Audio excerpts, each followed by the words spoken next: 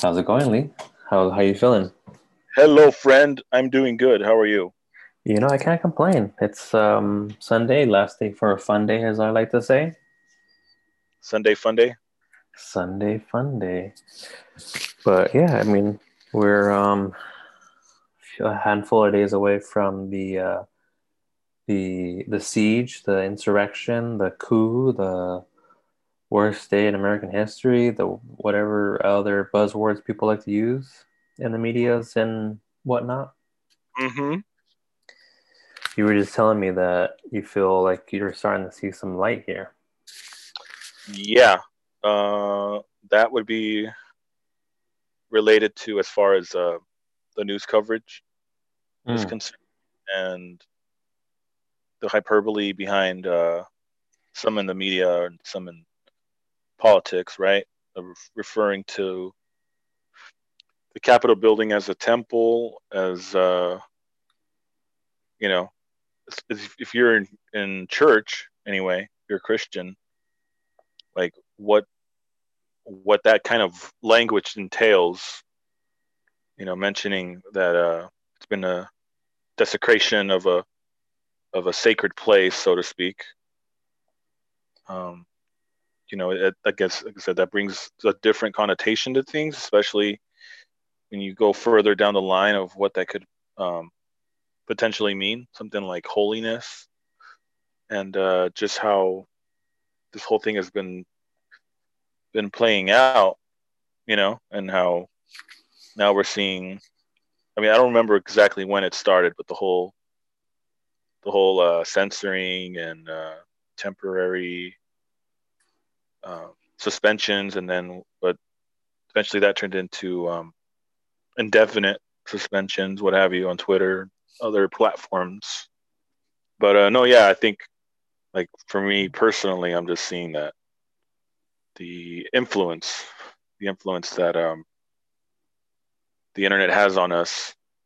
Back in the day growing up, I know the TV was like it was regarded as society's biggest ill, so to speak, and how like me growing up in church, like that was discussed or that was like looked at as like, hey, you have this box in your home, in your living room, that's not only distracting you, but it's taking away like a lot of your time, and it's undermining your home in terms of whatever it is that you've established as a parent and the influence that goes through, the messages, the language, what have you, and how like that's a danger.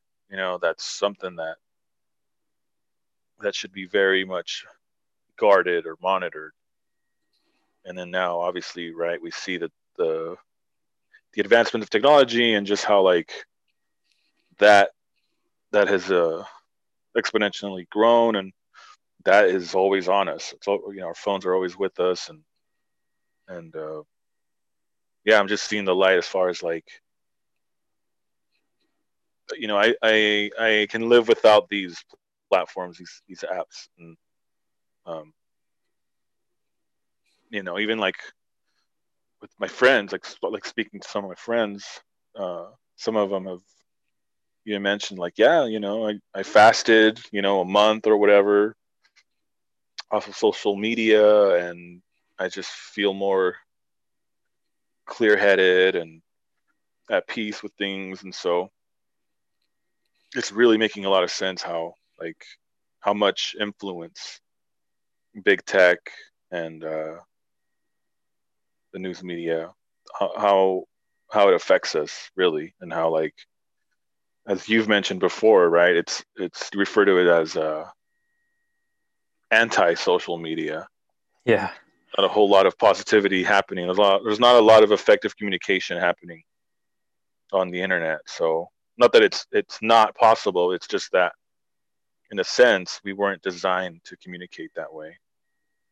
It's definitely not. not that we can't. It's just that it's not very efficient. And um, I mean, I can't be the only one. I don't want to speak for anybody, but I'm sure we've all had strange strange encounters or strange interactions online with random people that just seem like you're not even talking to a person. You're talking to a, um, I don't know how you would put it, but it's almost like a script, so to speak. Mm-hmm. Yeah, it's like your. I know the first time I took down my first Twitter account, I had a pretty intense interaction with some people, and it was like I'm nobody, and I still felt like that piling up on. It's like, oh, you think this way? Well, like everyone's gonna start piling up, and I was like, what is going on? It wasn't a good feeling. So that was the first time I got rid of it.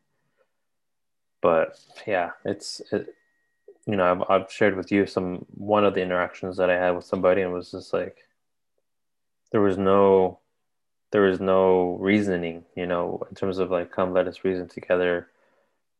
And it was just like, no, this is what I think, and I don't know how you don't agree with me.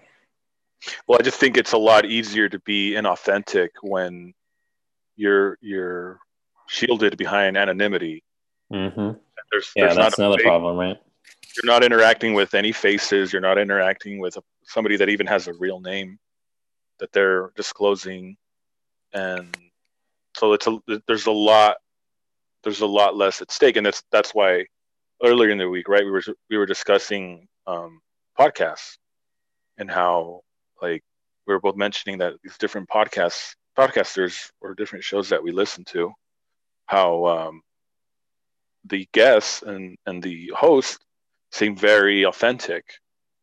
We were commenting about it's pretty hard to fake it for 2 hours, 3 hours when somebody is having a conversation with another individual face to face, or sometimes obviously like right now, like over Zoom. But it's really difficult to wear that mask when you're interacting with somebody for a good amount of time.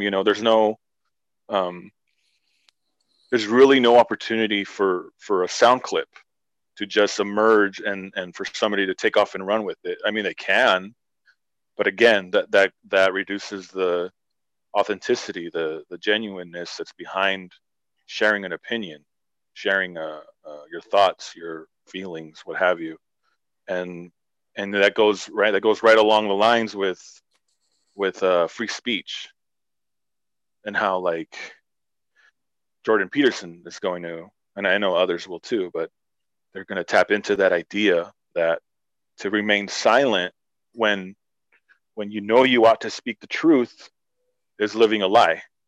It's as though Hmm. you're living a lie when you're not speaking truth. You're not speaking. I forget. There's a different way of putting that. He put that too. Was it like, or maybe it's somebody else that I don't remember offhand, but something in regards to like truth to power. I don't know if that sounds familiar, Mm-hmm.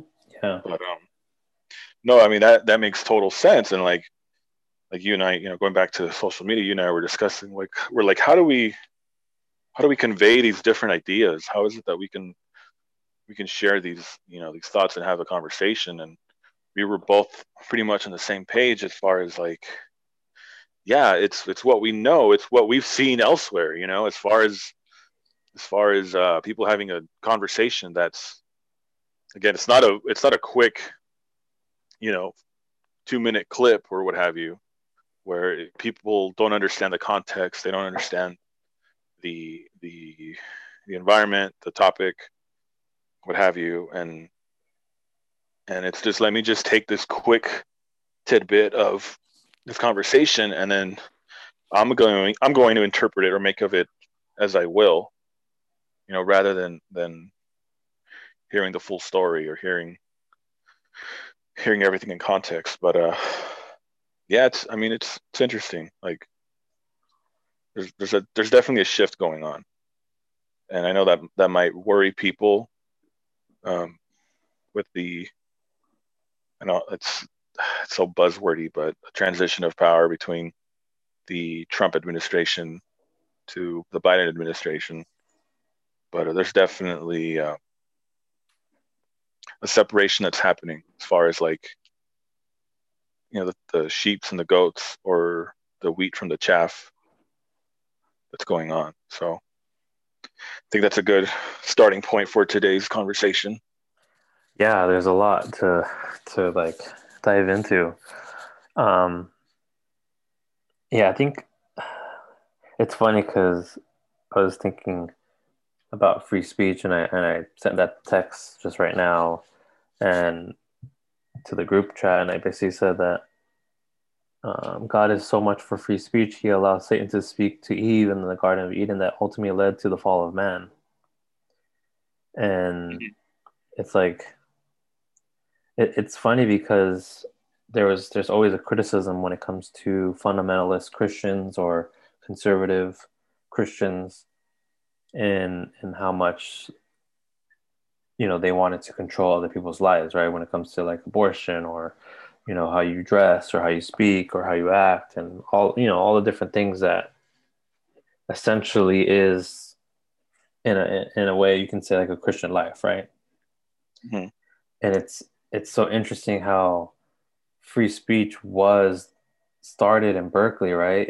Well, not started in Berkeley, but it really grew at the University of Berkeley, and that was something that liberals wanted, right? Progressives essentially wanted to use to speak truth to power. That was the whole premise behind free speech, and obviously that was something that is enshrined in the Constitution and ultimately the Bill of Rights. So there's there's obviously something very important about that. And now, as you mentioned with like social media, right? There's this been it's been like 2 years, 3 years, 4 years in the making of just silencing voices and opinions that are, I guess you could say, taboo, or um, like Milo Yiannopoulos. He's like what's it called? A provocateur, well, Provocateur, provocateur, right? It's like,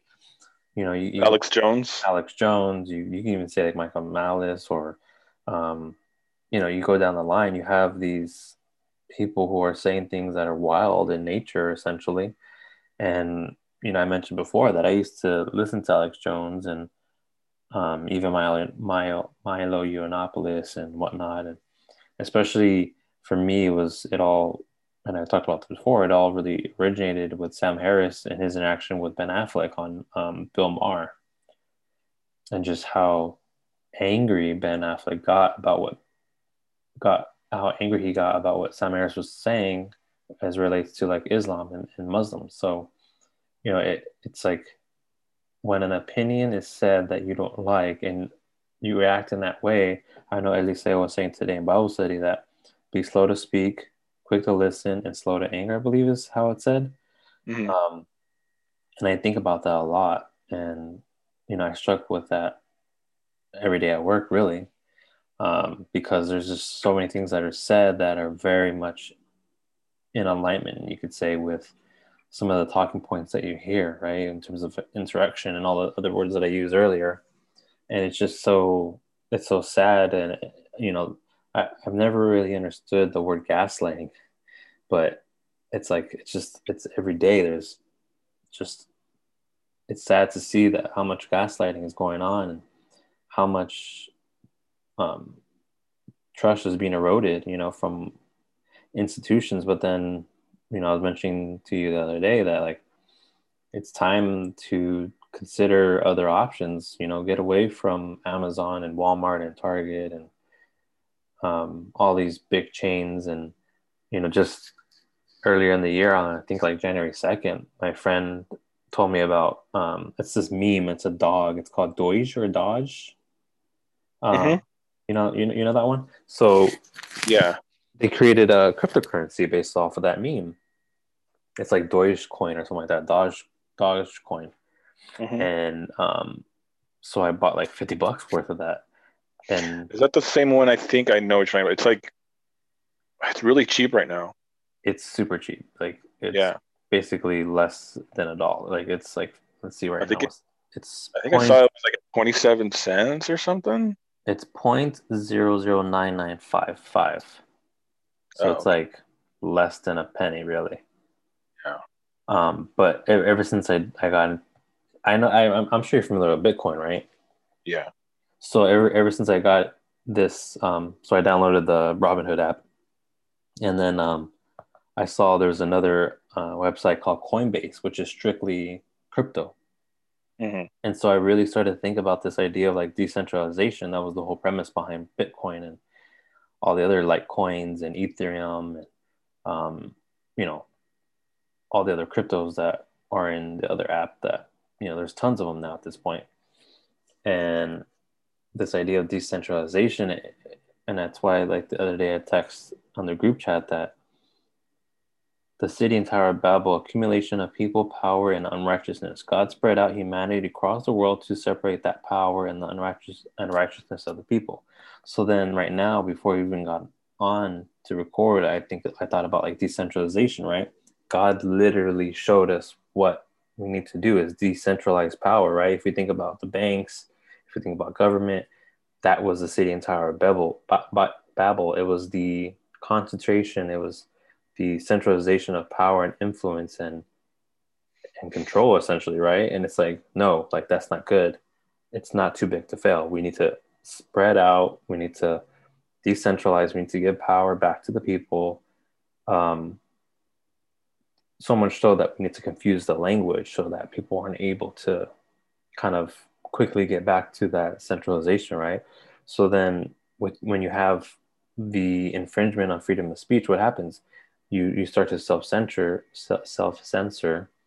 most of the time because that's kind of your way of dealing with some of the blowback, right? With the ideas behind like microaggressions and you have laws now that you have to use people's preferred gender pronouns, so you're starting to see this move back to a common language, if you want to say it that way, where it's like you can only use certain words and those certain words lead to certain ideas, and everyone needs to be in alignment, and they need to agree to that. And it's like that can only lead to the states.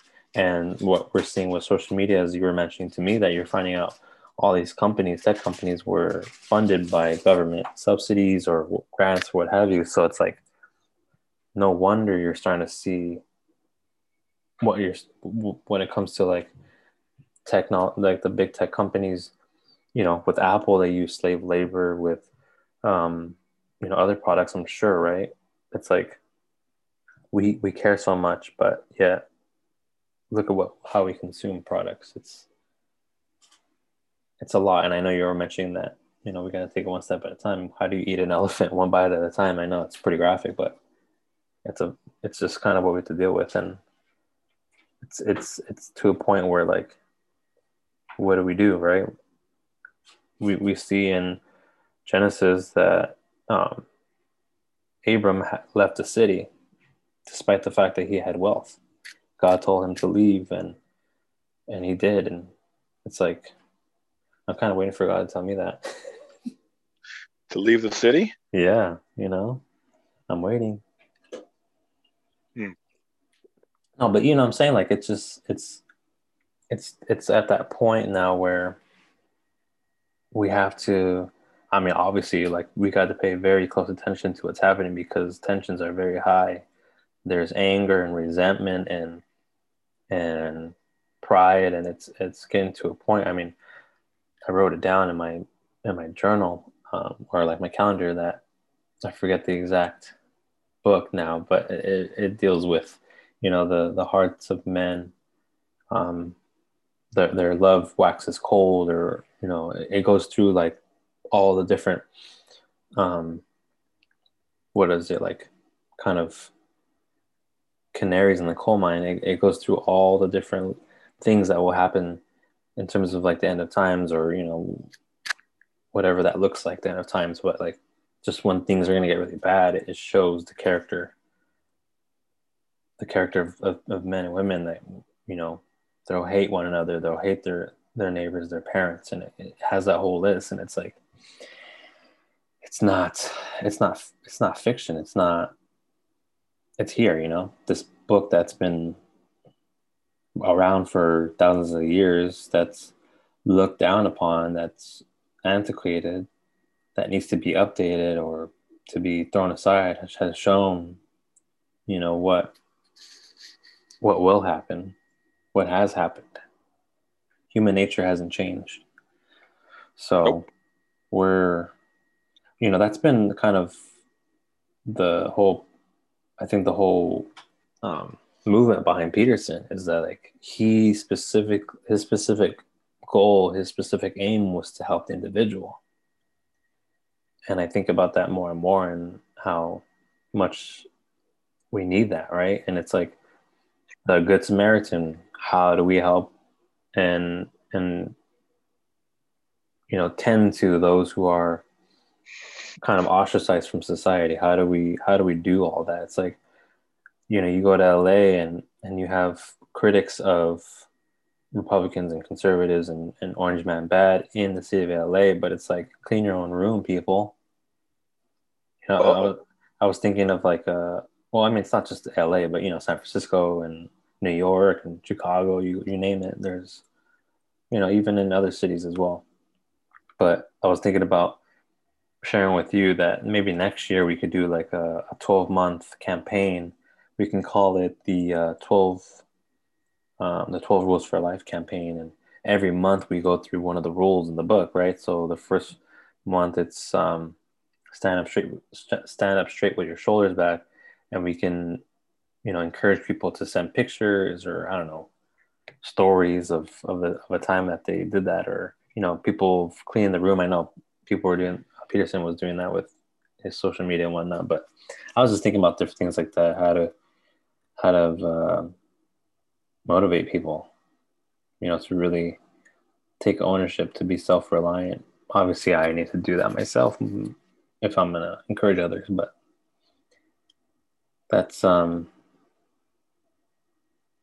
of where I'm at the moment with all this. It's like I'm less concerned about government and politics in a weird way, and I'm more concerned with whom I'm, you know, interacting with.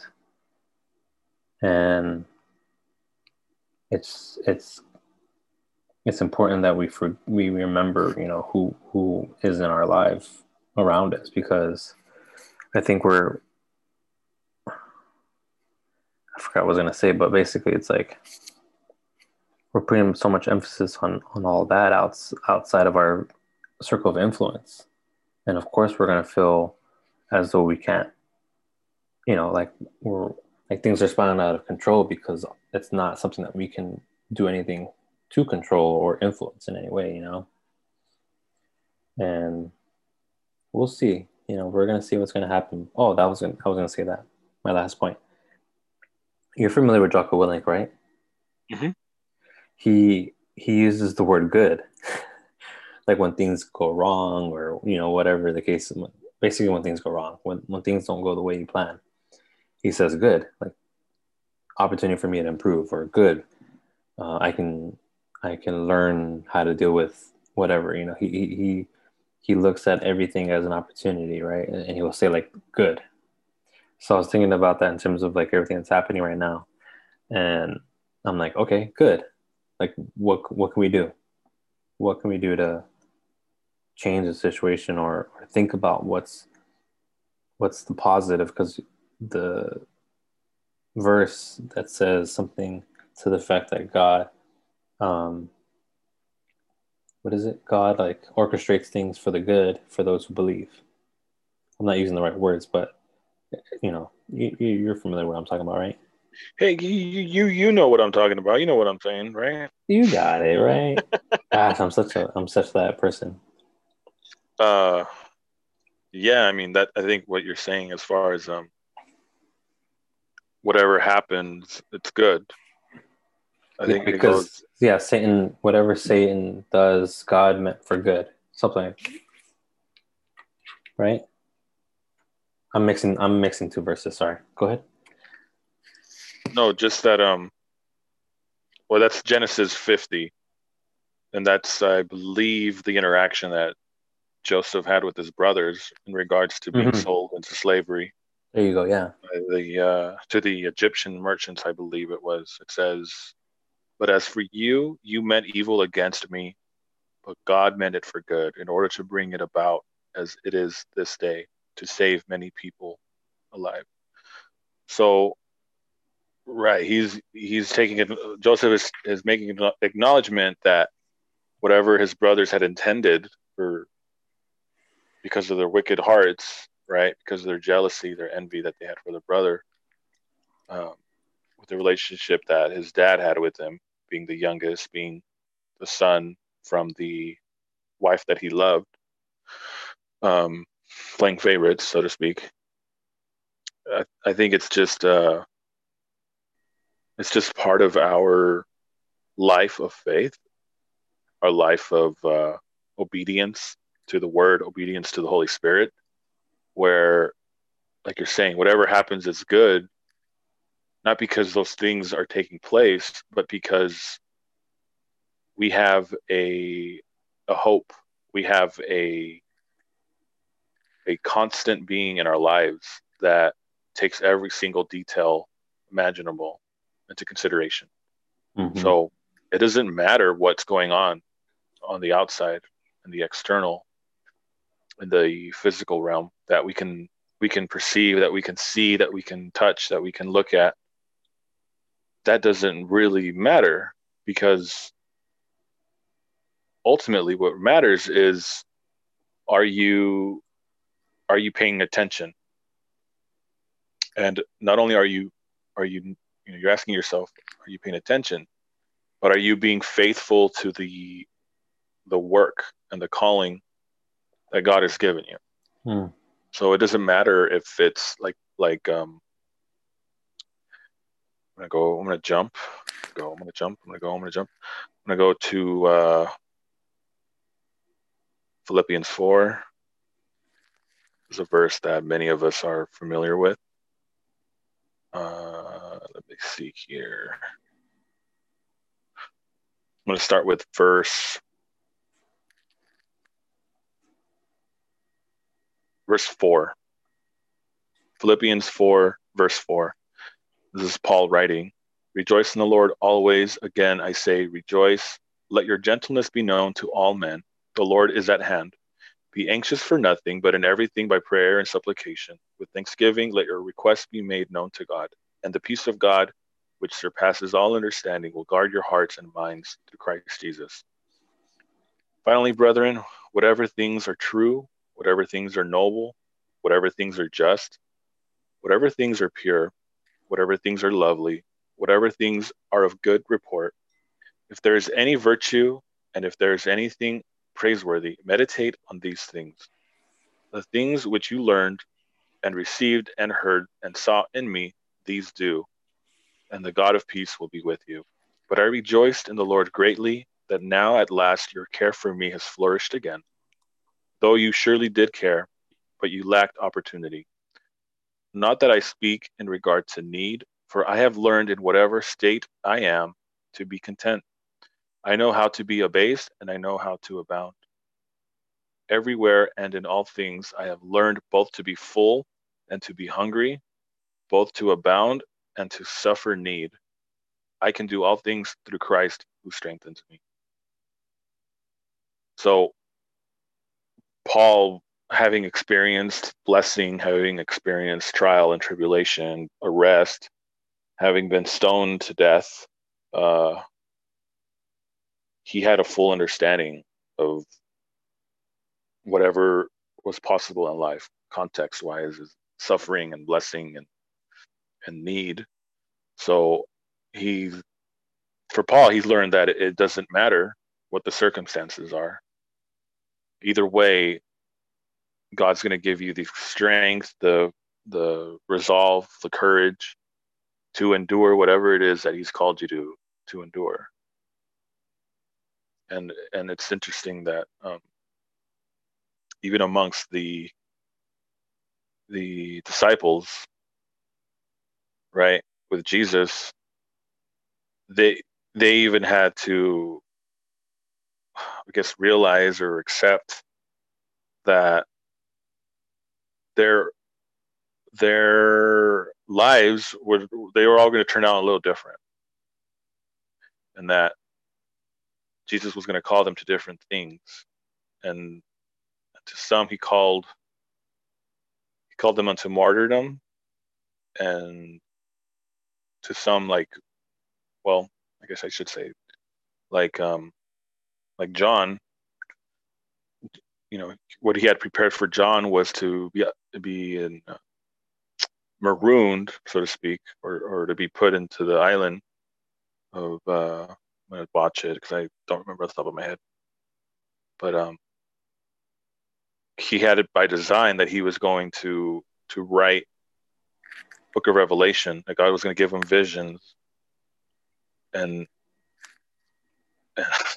Oh yeah. No, I know exactly so what you're talking about. Um, sorry, I don't mean to interrupt. Well, I mean, I do because of you, I was able to know what you're talking about. Because Dr. J. Vernon McGee just went through that. oh, may I say to It's in you, Revelation 1. May I say to you, my beloved, no, he says right here. It's in Revelation 1, the island. I know you're talking about. Cosmos, Paul, I don't remember off the top of my head. It says, dear, write in a book what you see. I, John, your brother, yes. Patmos, sorry. Yeah, this is Revelation 1:9. I, John, your brother and fellow partaker in the tribulation and kingdom and perseverance which are in Jesus, was on the island called Patmos because of the word of God and the testimony of Jesus. Mm-hmm. That's what you're referring to, correct? So at the end of John 21, Jesus is having one of his final conversations with Peter, with him directly, and he says, John 21:17, he said to him the third time, Simon, son of Jonah, do you love me?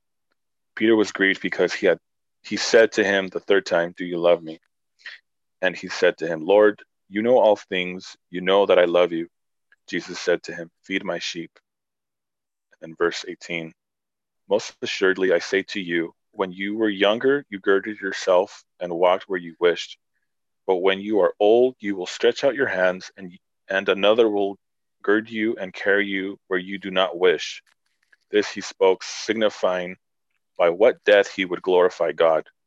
And then he had spoken this, he said to him, follow me. Then Peter, turning around, saw the disciple whom Jesus loved following. He also had leaned on his breast at the supper and said, Lord, who is the one who betrays you? Peter, seeing him, said to Jesus, but Lord, what about this man? Jesus said to him, if I will that he remain till I come, what is that to you? You follow me. So yeah, he's definitely, like I said, he has it in mind, even how we are to die, even how we are to depart from this earth. He has that in mind. He's already put that together, so to speak. He already knows, he already understands, what's going to come about for us as saints, and what the purpose will be, and how he's chosen for us to glorify him, which I think is just another aspect of his love for us. It's just another demonstration of his love, and how, like, the things that we stress about and we take for granted, the things that we don't really want to think about sometimes, or perhaps like we avoid, like, he has all these things in mind for us. Some of them might be painful, or what have you, but either way, like, he has something in store for us, and it's up to us to faithfully partake in those things, or we can, you do the easy way, or you can do it the hard way. So going back to what we were saying earlier about, like, things are changing, and that's good, because either way, Christ is still working in us, the Holy Spirit is still interacting with us and speaking to us and allowing for us to experience him in the way that we need to experience him. Yeah, it's interesting. I've never really thought about it this way um, because it's funny because we were earlier in the Bible study we were talking about this, or Eliseo was mentioning this, and how faith is what we hear God telling us. Now, that doesn't mean we will, like, as relates to like healing the body, because we were going through the story, um, obviously where Jesus is growing in popularity, and it was a specific part about how I forget how they described this gentleman, but he couldn't, like, he's kind of like a quadriplegic, or like he couldn't use his limbs, or I forget exactly the description, but essentially they brought him in from the top of the building, like the roof, because there was a crowd. Through the roof? Yeah, through the roof. That's funny. Um, through the roof. That's funny. I never thought about it. So then he says that, your sins are forgiven, and people are like, wait, what? Like, what's going on? Like that's blasphemous. But particularly, it was the Pharisees that were saying this and responding in that way. So he says, is it easier to forgive sin, or is it easier to say you are healed, like his physical ailments? Right. So then he said, well, then if you need to believe that I can forgive sin, this is Jesus saying this, then he heals the person and says, go take your bed or something like that, like your belongings, and go home. Mm-hmm. To prove like what he says about what he said earlier about forgiveness of sin, that God the Father gave him that power and authority. Right. And the reason why I was mentioning that is that how, yes, we can ask God to heal, right, if we're sick. And there's obviously, many people who know this intimately, right, that whatever situation we're dealing with, whether it's the virus or cancer or heart diseases like heart attacks or strokes, you go through the line, there's all these ailments, these physical ailments that we deal with, or it's a disability, or you name it. It's reasonable to want to be healed, right? And yet people sometimes are disappointed when they're praying, and they're faithful, and yet they are not healed, or like their loved one isn't healed. And sometimes, let's say, I was mentioning that sometimes people confuse that with a lack of faith, that the outcome isn't what Right. they were hoping it to be. So it's Right. interesting when you're reading um John, was it John? Sorry, I got confused. The part where he's telling Yeah, Peter about yeah, John that. 21. Yeah. Hmm. Yeah. And how he says, follow me, right? And it's all this, I hope it makes sense at the end, but when he says follow me, it isn't to say follow me and things will be beautiful and great. You're mentioning how the disciples, they were all destined for, either martyrdom, or they were going to be let out of prison, or they all had different things, whether what we would, I guess you could say, deem a good outcome and a bad outcome, if you want to say it that way, right? Mm-hmm. And it's like, yeah, when you follow Jesus, you're ultimately following him to to death, if you want to think about it that way. But the the gospel is to say and vocalize out loud that I've sinned, and to come to Jesus with that sin, because he forgives, he's merciful. So when you follow him, you're going to want to repent from your sins, you're going to want to um, walk in righteousness, because you know and this is obviously not to say that, of course, like, let's say someone doesn't believe and they are going to die also, of course, but you were saying that, like, we still have a choice to make. So is it to follow him or not to follow him? Because I know this is getting confusing, but even despite the fact that if we follow him, we may end up not having the best life, or it may be a struggle and whatnot, but he still will give us the strength. And as you were mentioning, right, give us the strength to deal with that. As opposed to if you did not believe and you were not following him, you would lose all faith, all faith, and you would be nihilistic and you would despise life and you would want to have it end. Rather rather than living that way, you can believe in God and have hope and faith and have that peace that surpasses all understanding, even amidst the darkness, amidst the chaos, amidst the pain and suffering, which there are plenty of stories that show that, right? You were mentioning Joseph. He knew stay faithful and he did, and yet, things were going wrong, but they ended up turning out for good, as you read that verse.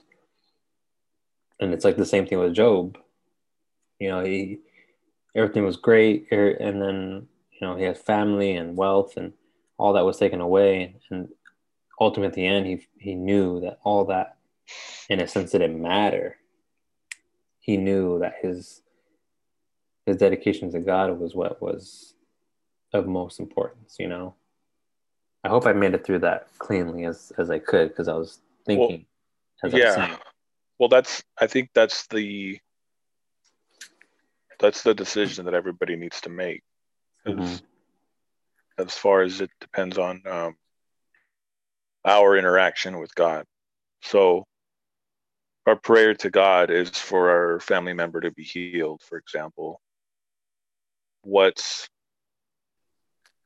which part of this interaction is greater? The miracle itself, having received the blessing, the miracle, or is it Jesus himself? Mm. Your relationship with Jesus, you living a life of faith. Because as we can see with the interaction that he had with the 10 lepers, for so to speak, yeah, 10 lepers, for example, should say, he healed them, and his instructions were go to the temple so the priest can examine you and declare you healed, and to declare you clean, so that now your status, your your family dynamics, your employment, all of that, whatever position you had, all of that was going to be restored in the legal sense. Because in the context of leprosy in the Bible, they had to be removed from their families, from their regular life, and they could no longer partake in that life until they were healed. And in order to get all that restored, the priest had to declare you clean. Mm. So, so for the 10, again, Jesus healed them, and he said, "Go ahead, go to the priest so that they can declare you clean." And then it says that one of the 10 was on his way. He was convicted. He turned around and left. Was convicted, and he came back, and he came to glorify God, to thank Jesus, to show his gratefulness, and partake of the interaction with Jesus in that way, of having Thanksgiving. And so Jesus saw this, and he said, "Were there not 10? Where are the other 9?"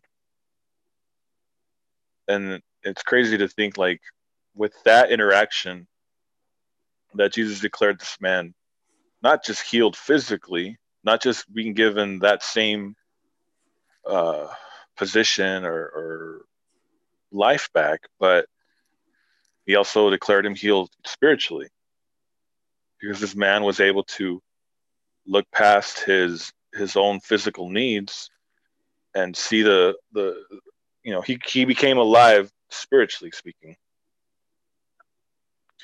So in that sense, right, like, this man realized that it wasn't the miracle of having received healing from leprosy. That wasn't the miracle. The miracle was interacting with the Son of God. You know, the Son of God was what was special about that moment. Hmm. And it's the same, you know, it's the same for us, where what exactly is more important? Is it our our status in life, our status symbols, our positions, our, you know, whatever, you know, is external. I guess even, well, I'm thinking about it, even internally, right? Our own ego, our own pride, our own feelings, our own, you know, self-worth Importance. or whatever. Yeah, yeah. Mm-hmm. Like, is that going to be more important? If it all comes down to, you know, having to choose, is all that going to be more important than being being able to interact with God Almighty, the creator of the universe?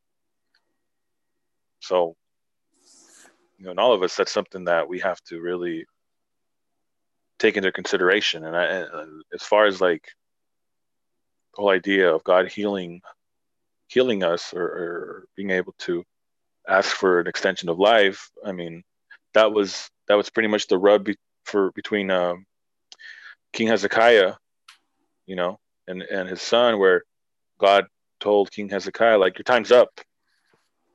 Time's up, and it's time to prepare. You know, he served a good life, he was a good king for you know, the years that God had allowed him, and God he served, you know, honorably and faithfully, and God was saying, yeah, your time's up, and it's time to call you home. And for whatever reason, the story goes, King Hezekiah, just his prayer was for God to extend his life. I believe he gave him another 15 years, if I'm not mistaken. But he couldn't, for whatever reason, he couldn't accept what God was telling him.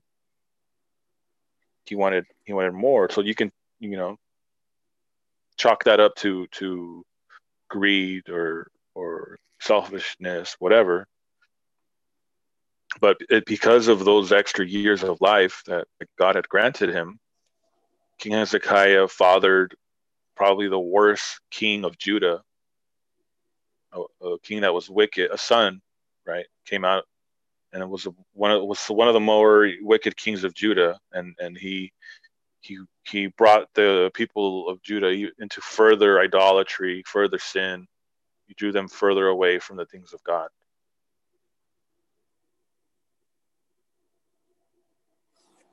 Hmm. So, you know, it's kind of it goes back to one of those things of like, be careful what you wish for, you know. Hmm. Yeah. Like, you know, God is merciful, and and he himself is meek, to the point where it's like, all right, you asked hard enough, you prayed hard enough, or whatever, however people want to attribute that, you know. But I mean, that's not growing up in church, that's not a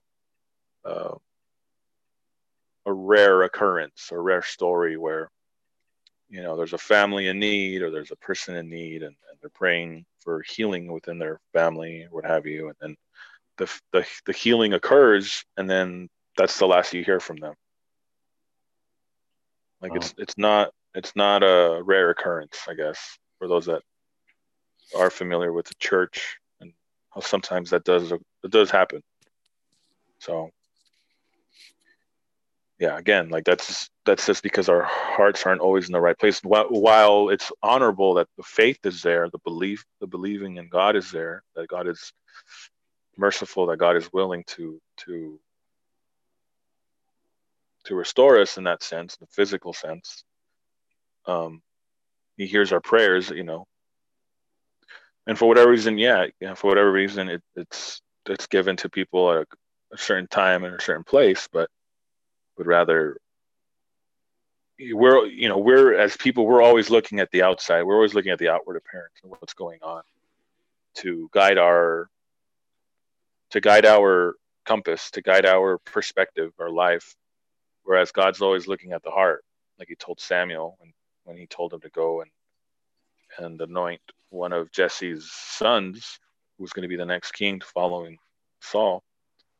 And yeah, I mean, that's basically it. Like, Are we concerned with the things that are in God's heart and mind, or are we not? You know, and speaking as far as like faith is concerned, it's like for the most part, it's going to be the things that are in front of you, or that will be in front of you, that God is having you work at, or contend with, or to it, to address. Like you being a a new father, so to speak, right? Like there are certain responsibilities that it entails, certain requirements that God has called you to at this time, in this season, so to speak. Whereas, you know, for myself, I don't have that responsibility right now. I don't have that same calling. I don't have that same um, position in life. In this season, I'm in a different season of supporting my wife and her family, and mainly my father-in-law. Being that now he's a widower, like that's something that's a totally different. It's a different need. It's a different responsibility. It's different application of God still working in us and through us and calling us to different aspects of life. So it's really hard to just think like, oh well, it's faith is a one size fits all type of deal, and what I'm doing at this point in my life is what everyone else should be doing because God showed me this, or God told me this, or I dreamt this, or I saw that, or this is what I read in the scripture and I felt a certain way. And it's like God's way bigger. He's way bigger than that. He loves us so much that he's taken, like I said, he's taken all these things under consideration, and he's giving us the opportunity through these seasons, through these positions, through these um, different responsibilities. He's giving us an inside look, so to speak, of himself. It's not. I mean, yeah, you could say it that way. It's for us to learn and grow and what have you. But really, what he's doing is he's allowing us insight into himself, insight into who he is, what he's about, how he wants us to know him, and and with that, we're given that blessing, we're given that perspective, so that we might also be a blessing to others. Whether through our actions, whether through our words, whether through our experience or what have you. But that's something that, like I said, that's something that God has already taken into consideration, and he's called us and he's appointed us to those things. So it's definitely interesting, right? That, like I said, like God loves us so much that even unto life, even from life to death, even those things he's taken into consideration, how that will unfold and how that will look in our own lives. So I hope that kind of goes along with what you were mentioning. I think so. I think it does. No, it does. Hopefully. It has to, I think I don't think we're that off. No. It's so funny because, well, it's not funny, but it's I guess that's just a long way of saying, like, look, people, it doesn't matter what's going on in the world. It's going to happen. It's supposed to happen. It might not look how you want it to look, but if you're living by faith, again, like, don't be it doesn't matter. Don't be scared. Like, God's not giving us a spirit of fear, mm, So that's something that, like I said, like he's already prepared. yeah. It says, the psalm says that though we walk in the shadow of the valley of death, I fear no evil. I Amen. fear no evil. Mm-hmm. I fear no evil because it's not the evil itself, it's the fear of it. Because I know that Eliseo was mentioning that earlier, that people aren't um it's not the virus, it's the fear of getting the virus. It's the fear of getting the virus and dying. Because without a virus, we would never die. We can live We would forever never we would finally. never have to die. I mean, And it's and so that's like, and yeah. that's something that you and I talked about, right? As far as like, I think the reason why people are freaking out is because we don't have a proper perspective of life and death. We don't have a Hmm. healthy respect of life and death, and that this is very real. And I talking to my wife yesterday about like even like the process of the burial, how like in the West we're so detached from what actually goes on and what happens, because in the rest of the world, for the most part, the family is very much part of the process.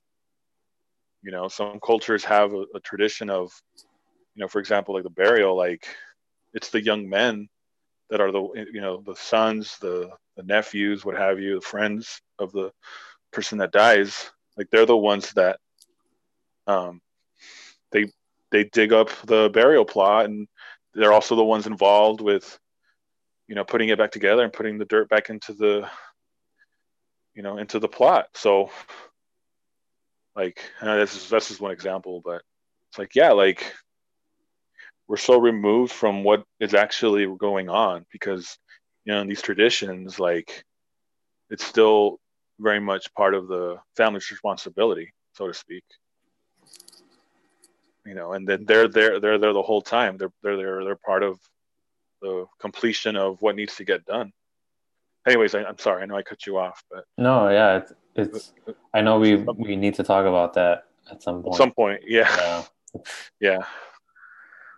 I mean, it's I mean we'll get into it more, but I think for me it's after experiencing so many deaths year after year for some like 7 years, it's like in a weird way you become accustomed to death.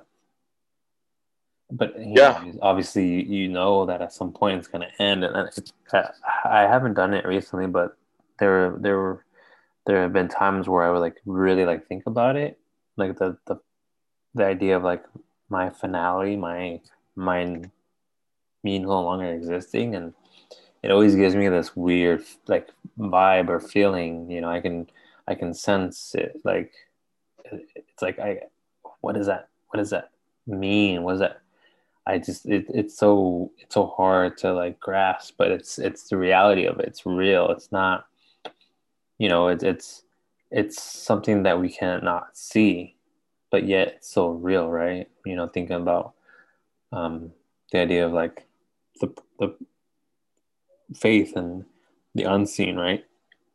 And just how real that is. It's in many senses more real. And I think the virus has shown us that people do believe in the unseen world very much. So much so that they're willing to do whatever it takes to prevent that unseen reality from, harming them they're or their family they're members. they're willing to take an unproven, sketchy vaccine for a virus that has a survival rate of 99.99944 or whatever it is. Right? Yeah. That's Like how, that's how that's how powerful this whole thing is. And as far as like, this is hurting more of our mental fragilities more than anything else. hmm Our concept of life and death, our unacceptance of life and death. Like I said, I think for me, what I learned within the past year is like, and seeing it from my own family and others and close friends and what have you, is that, yeah, like we just don't have a proper respect, proper perspective of life and death. Where if we did, um, we wouldn't see these reactions to this pandemic. We wouldn't feel as though like some way somehow we're supposed to be exempt, from death, and that's not even a thing that you know God has put together, established for even the saints, even the believers. I mean, that's something that, like you said, like, yeah, maybe we'll explore it in the future, but yeah, I really do think that. within Christianity, within faith, we were saying earlier, God calling us to certain things, there is there's an aspect that we're not always aware of as far as death is concerned, and by that I mean it's that, like,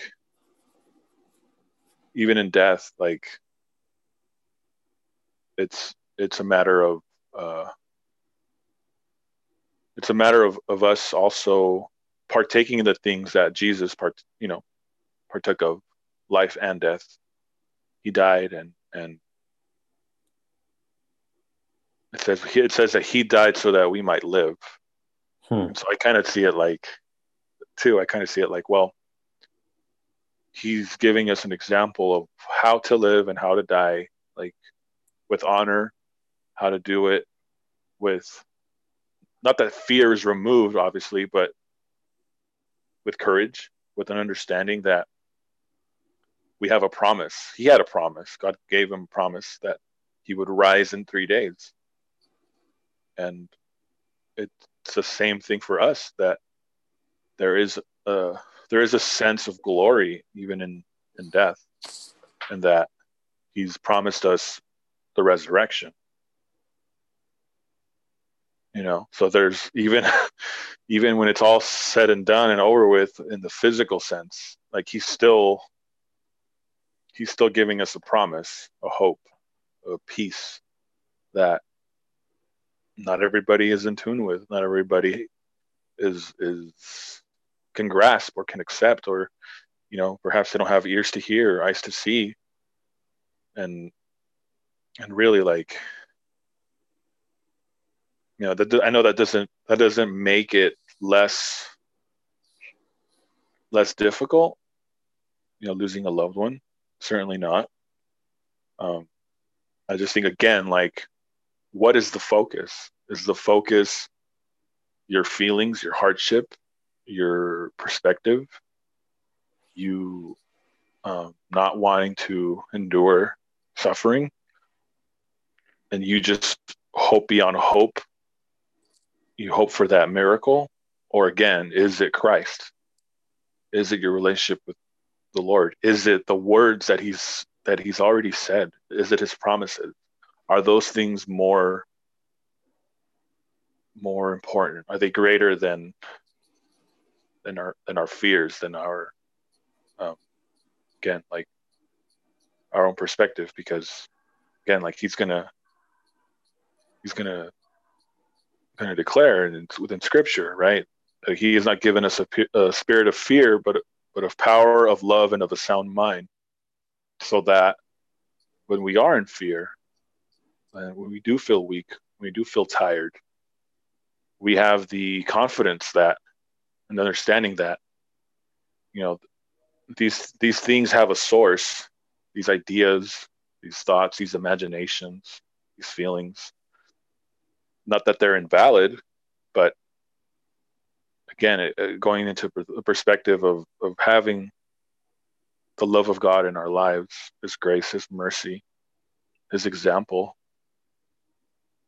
you know, all of that, plays a role with going back to faith. All of that plays a, a part in this whole process that we call and we refer to as our walk, or our journey, our process of life, process of faith. So, yeah, I think that'll be a fun conversation at some point. Actually, yeah, I want to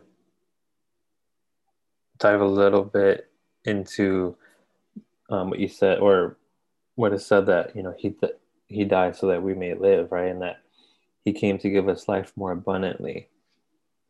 It's Mm-hmm. so it's so interesting, because everyone, there are people of the opinion that we should have, or we could have done this at some point sometime last year. We could have shifted and said anyone who is at risk of potentially dying from COVID, whether um, they have, obviously age is the biggest factor, but also any other health, was it not comorbidities, but they have heart disease or whatever it is, right? You protect them, but you allow the healthy younger folks to go out and work, and it became the opposite.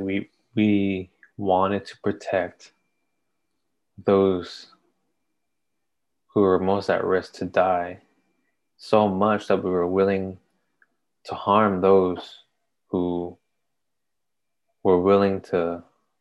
I mean, you could say it that they had the most ability to live, in a sense. Yeah. I'm trying to connect it, and it sounds a little fuzzy right now, but No. Let's explore that. yeah. Because what is in the context of Scripture, right? It's going to say. I should probably look it up, but and I know you're familiar with it. I know other Christians would be familiar with it too, where it says, "He who tries to save his life will lose it." Mm. So from that Yes. perspective, it's like either either way, if you're trying to save your own skin, guess what? Eventually you're going to die. There's no if, ands, or buts about it. Like, it's going to happen no matter what. Like, there's no stopping that. Like, that's just a reality. Like, that's just going to. Oh, here we go. Sorry. It says here in Luke 9:24, for whoever wishes to save his life will lose it. Whoever loses it, but whoever loses his life for my sake, he is the one who will save it. I know there's other versions of that, but Yeah. in So, Matthew, is whoever wishes to save his life will lose it, but whoever loses his life for my sake will find it. Yeah. So, right. So, I mean, there's so many different ways to break that down, obviously. But first and foremost, right? Like, we could just look at it as like I'm gonna botch it, but I'm thinking, I'm hoping maybe you are more familiar with Peterson, where he says in one of his lectures, he's talking about, do you really want a safe space? He's like, do you really want to live a life where you're so paralyzed by fear that you turn into like, you turn into almost like with animalistic tendencies where your number one priority is survival. Like, that's your end game. That's your end goal in life, is that it's always survival. His argument saying like that's no way to live. mm-hmm. Not that we shouldn't take that into consideration. Not that that isn't an aspect of our lives. Just our basic needs, right? Our food and shelter and warmth and water and clothing. Um, yeah, like part of it is we're trying to make provision easier than what it could be. But at the same time, it's like, is that really living or is that just surviving? Because surviving, while it might be beneficial, it's not always honorable, right? It's not always like meaningful. Now I'm going to jump or shift gears a little bit here. Uh, have you seen the Titanic, the movie? Oh yes. All right. Remember how what's his name? Jack. The not Jack, Oh, the the the boyfriend. fiance, Yeah, the yeah. boyfriend, yeah. Billy Zane is his real name, the actor's name. But like how much of a like skeeving, conniving, like just cheater he was in order to in order to get on one of the life rafts. Like, he was so like corrupted in his sense of like honor, sense of being, that he was going to do whatever it takes to be able to survive the ship going down. It wasn't the love for his fiance, or looking out for her, and like, it was just, well, i'm gonna I'm gonna you know I guess I'm kind of like adding a little bit more flavor to the story, but he literally like took away someone's kid and said, I have a child with me, let me on the lifeboat. You know, it wasn't that he cared about the kid. It wasn't that he was looking out for the child. Like he was trying to play it off like, this is my child, I'm the father, and that this is the only way that this person's going to, this child's going to live is I, that's why I'm living too, is to take care of this child. Is all very scheming and deceitful. And like, again, because this guy had no honor, he had no like real sense of meaning or truth in his life. That, and I know I'm kind of expanding a little bit, but just to kind of make a point that survival doesn't always give us meaning. It doesn't always bring us to life, like Jesus is saying, that life that's more abundant. Like, is it really worth it to live on earth for 100 years where you lived a shallow life, and a life that wasn't living in truth, that wasn't abiding in love, and it wasn't a life of courage, or a life of strength, and I know like that's going to go into other ideas too, right? Like we've discussed like Ayn Rand, and her discussing how like her idea of altruism is evil in her mind, in her assessment of life, and how she's like, that's and in a sense she's right, because she's saying, like, what she's saying is like, look, not everybody's cut out for that sense of morality, or that sense of like giving, and it's true, because wouldn't life itself kind of fall apart if everybody turned into Mother Teresa? Right. We would still need people that are engineers. We would still need people that are doctors, people that are farmers, people that, what have you, like all these. that doesn't, I mean, it's good to look after your neighbor, it's good to love your neighbor, but at the same time, again, going back to what I was saying about God gives us seasons in life and different roles in life. Like, we still need to be honorable to the things that God has given us to do. And so, you could be and that's one of the things about faith, right? It's like, you could actually, you could try and store up, get your gifts and your good works and talents. You could try and do that, and you're still living a life of disobedience. Like it says in Matthew, where Jesus is separating the sheep and the goats, and how there are going to be those in that day where they're going to say, Lord, but we cast out demons in your name, and we prophesied, and we performed these miracles, and we did X, Y, and Z. And he's going to say, depart from me, I know you not. And it's saying, like, look, good works unto being done unto good works. Like, we think like, well, I'm good if I just do this. The reality of the situation is it good because you think it's good, or is it good because that's what God has called you to do? Is like Jesus says, like, I'm not good, the Father is good. Even he's going to say that. He's like, no, I'm not. There's nothing about me that's glorious, that's grand, that's he's going to always point towards the Father, always point towards giving him the honor and the glory. And it's the same. It goes the same for us. Like yeah, it's not that good works aren't bad. It's not that they're what we shouldn't. It's not that we shouldn't be striving for those things. But at the same time, it's like going back to what the Bible says. Obedience is better than sacrifice. It's the obedience part that we always seem to forget. We never want to put that into consideration. Anyways, I kind of went off tangent a bit. I do apologize, if I may say to you. If I may say to you, sir, if I may say, we will sometimes get off the beaten path, given that we always come to a crossroads at some point. Oh, is that it? Hello, that was quite smooth. Yeah, no, yeah, but I already lost my train of thought. Just went on to tangents. Well, I It think, happens sometimes. yeah, I think that the obedience, right? It's something that I think people for whatever reason, I would like to say do not necessarily associate with like discipline, right? Ooh, that's a good one. So, being a new Faja, Baja.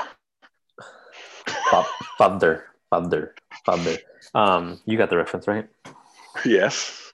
I'm glad. So, given that I'm a new Faja, and I've I've discussed this with the rib and whatnot that it's better to discipline your child than it is to punish. Mm. So another way to say that is our we would hope to train essentially our child, as it says in scripture, right? Train your child in the ways of I don't want to botch it because it's important. Um, you know which one? Eliseo uses it for his or Train up a reconnect. child in the ways that they should go. Yes, yes, Hmm. yes, yes, yes, yes.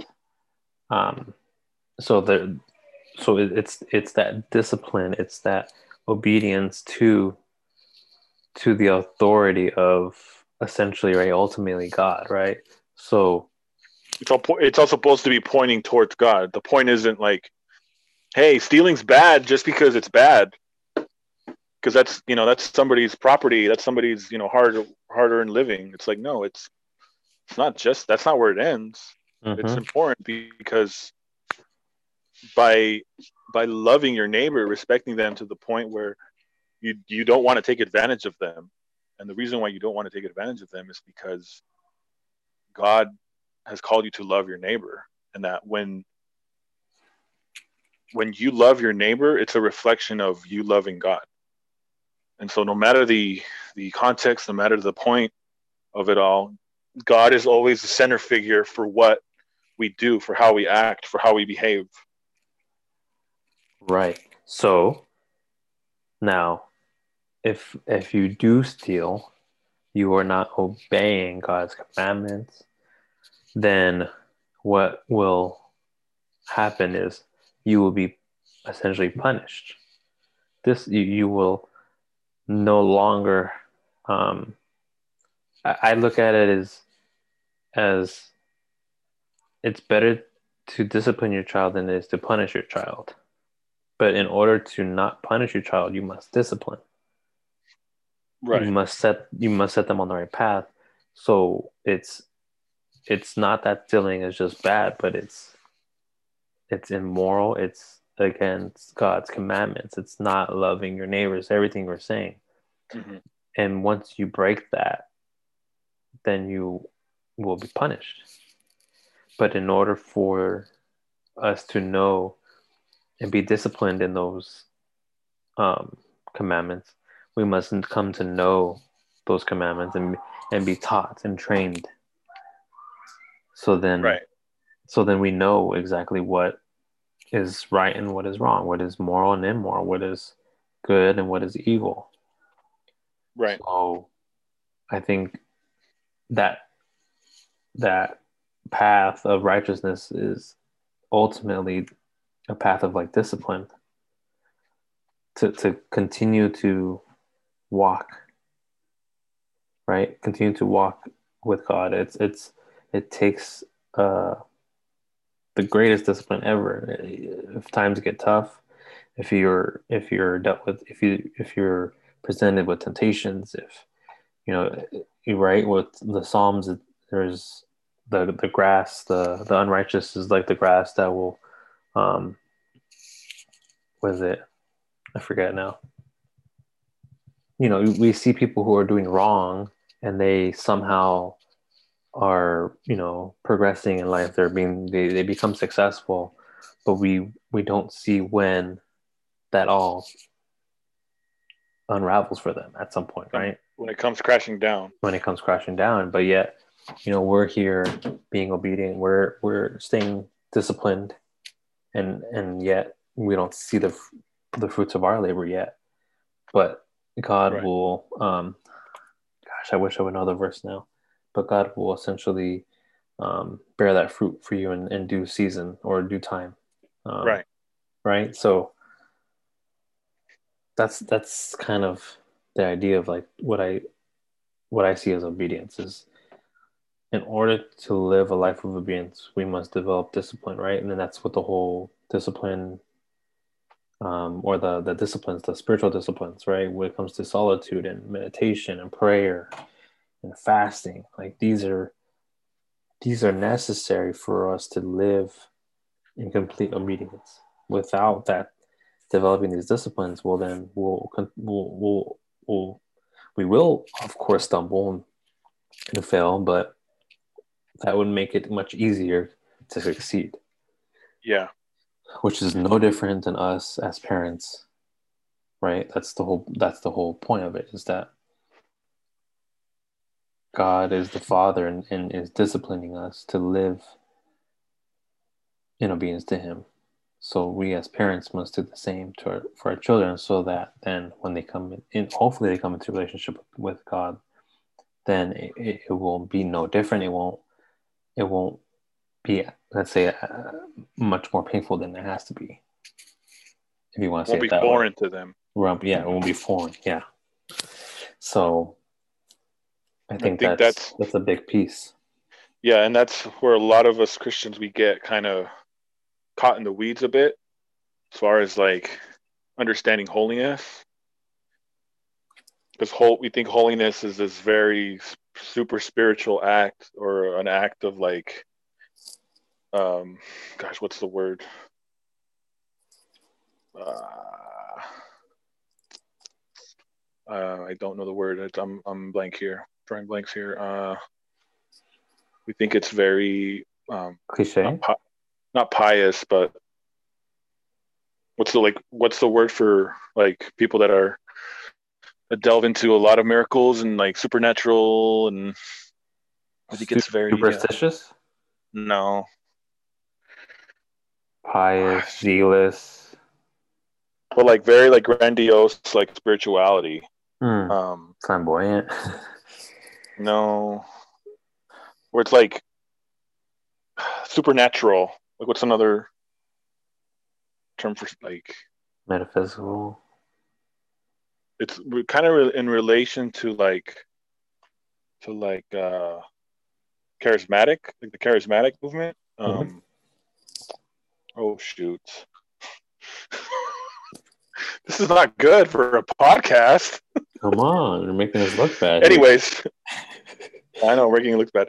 No, but we think like holiness is something that's very very difficult to obtain. Like like you're saying like oh well it's only if you're completely dedicated and you pray for 3 hours a day and like you abstain from all these different things and like it's it's a certain way, certain lifestyle, certain, and it's like in reality like holiness all it's saying is that we have to live a life of distinction, Mm. so like making it clear like hey in this in this aspect of your life like you're set apart, you're like you said dedicated, you're disciplined in this area of life that not very many take into consideration or perhaps they might take for granted. But the things that, like I said, going back to the things that God has called us to, this is where like conviction kind of comes into play for people, where it's like, what has God said to you, called you to, shown you about yourself that this is your area of, for example, this is your area of weakness, or this is your area where that you need to work on, you know, in your own life, your own walk, and like that area you need to be more cognizant of. You need to be more aware of. You need to be more like dedicated to understanding like hey in this area of your life like I'm speaking to you, God's saying I'm speaking to you, I'm trying to show you where you're at and what this means and what this can do for you or can't do for you, or you know, and so we kind of lose grasp of that sometimes. And like you're saying about like you raising your child, like yeah, like there has to come a point in time where it's like, well, why don't we do this? Why don't we partake of this? And you have to make it clear, like, well, it's because we as a family that's following God, following His word, we are called to be obedient to these things, to these ideas that whether it's a safeguard, whether it's boundaries, whether whatever, right? Like you're making that distinction of like why it is that we do this or that, or we believe this, and why we don't partake of that, or what have you. It's because, again, like you're talking about like discipline, like yeah, it's a form. I think what I'm saying is like there's discipline and holiness can go hand in hand. Yeah, I see that. Yeah. Otherwise, you wouldn't be able to essentially cross over, right? You'll be stuck. You won't move into the Holy Land, the Promised Land, rather.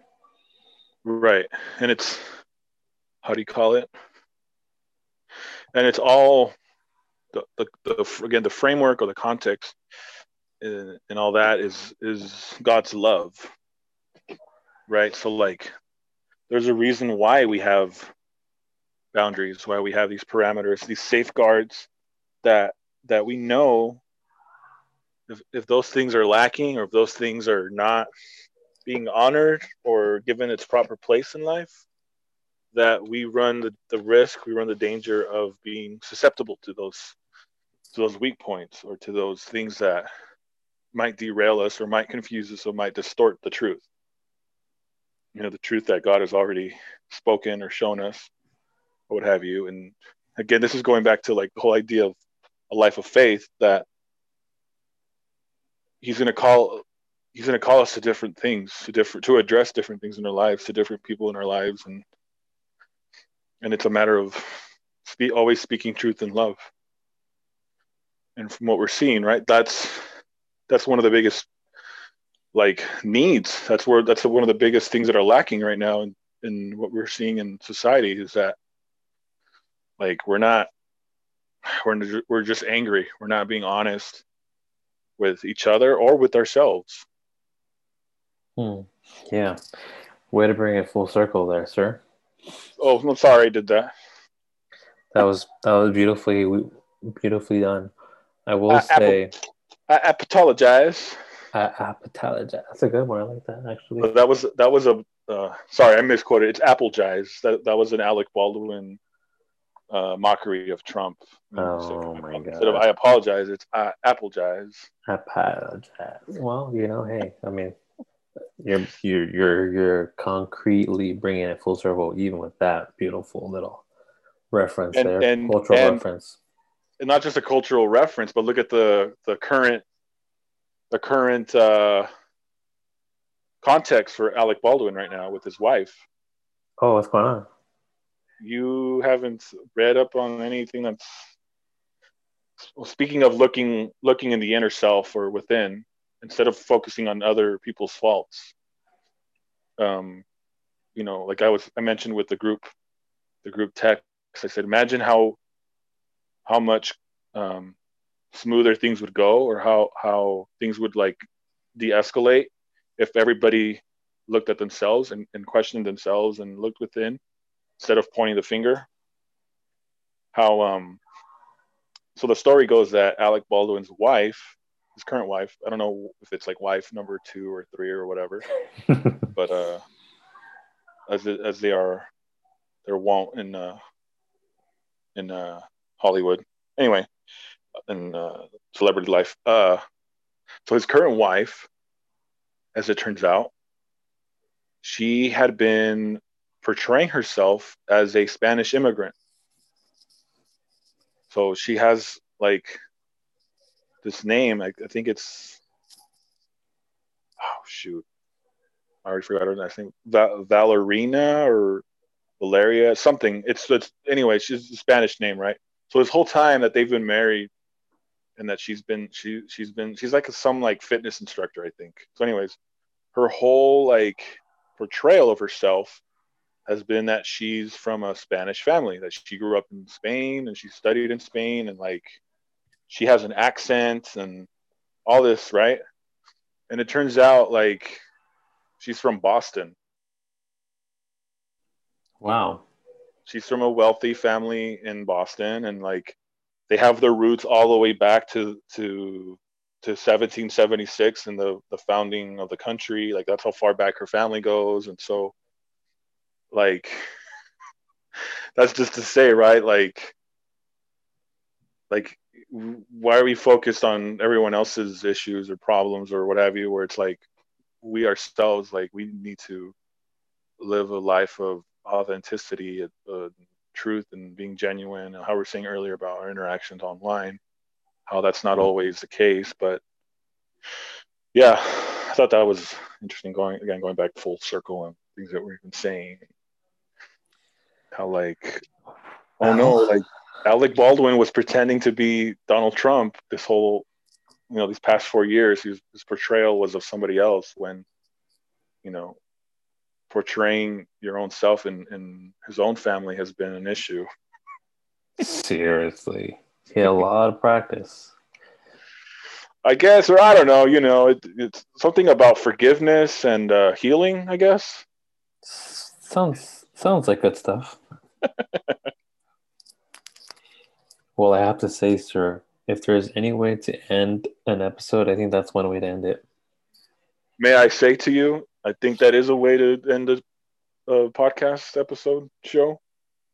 Because that was beautifully orchestrated. I would have to say, I mean, I whether hope. whether intentionally or not, it was orchestrated. I mean, 40 shows in, you would think, right? Like we have some kind of a grasp on this whole thing. 40 shows, sir. Well, 40 that's for other shows. people to say. Even the whole 40, the numerology of scripture means judgment. That's for someone else to say, not us. Is it really? Yeah. Oh boy, we're there now. Oh no, we're gonna get judged. Well, let's see. I don't even know how they're gonna find out, or like Judge bad? how we'll find out they're judging Judge us. judge bad Judge no good. is good. Pack the courts of judges. Anyway, so Uh-oh. um, well, listen, Lee. I appreciate you. Appreciate your mind, your time, and thank you to everyone who listens. Thank you, Mom. Um, Grazie. and you know what? It's January 10th in the year 2021. We'll talk to use laters. We will absolutely, and we'll see where we meet at the next crossroads. Órale, Holmes. Fierro. Oh man, that was good. Okay, so well, yeah. You have a good night, sir, and we'll have to go to the shooting range soon. I'll be getting my pew pew device soon. What?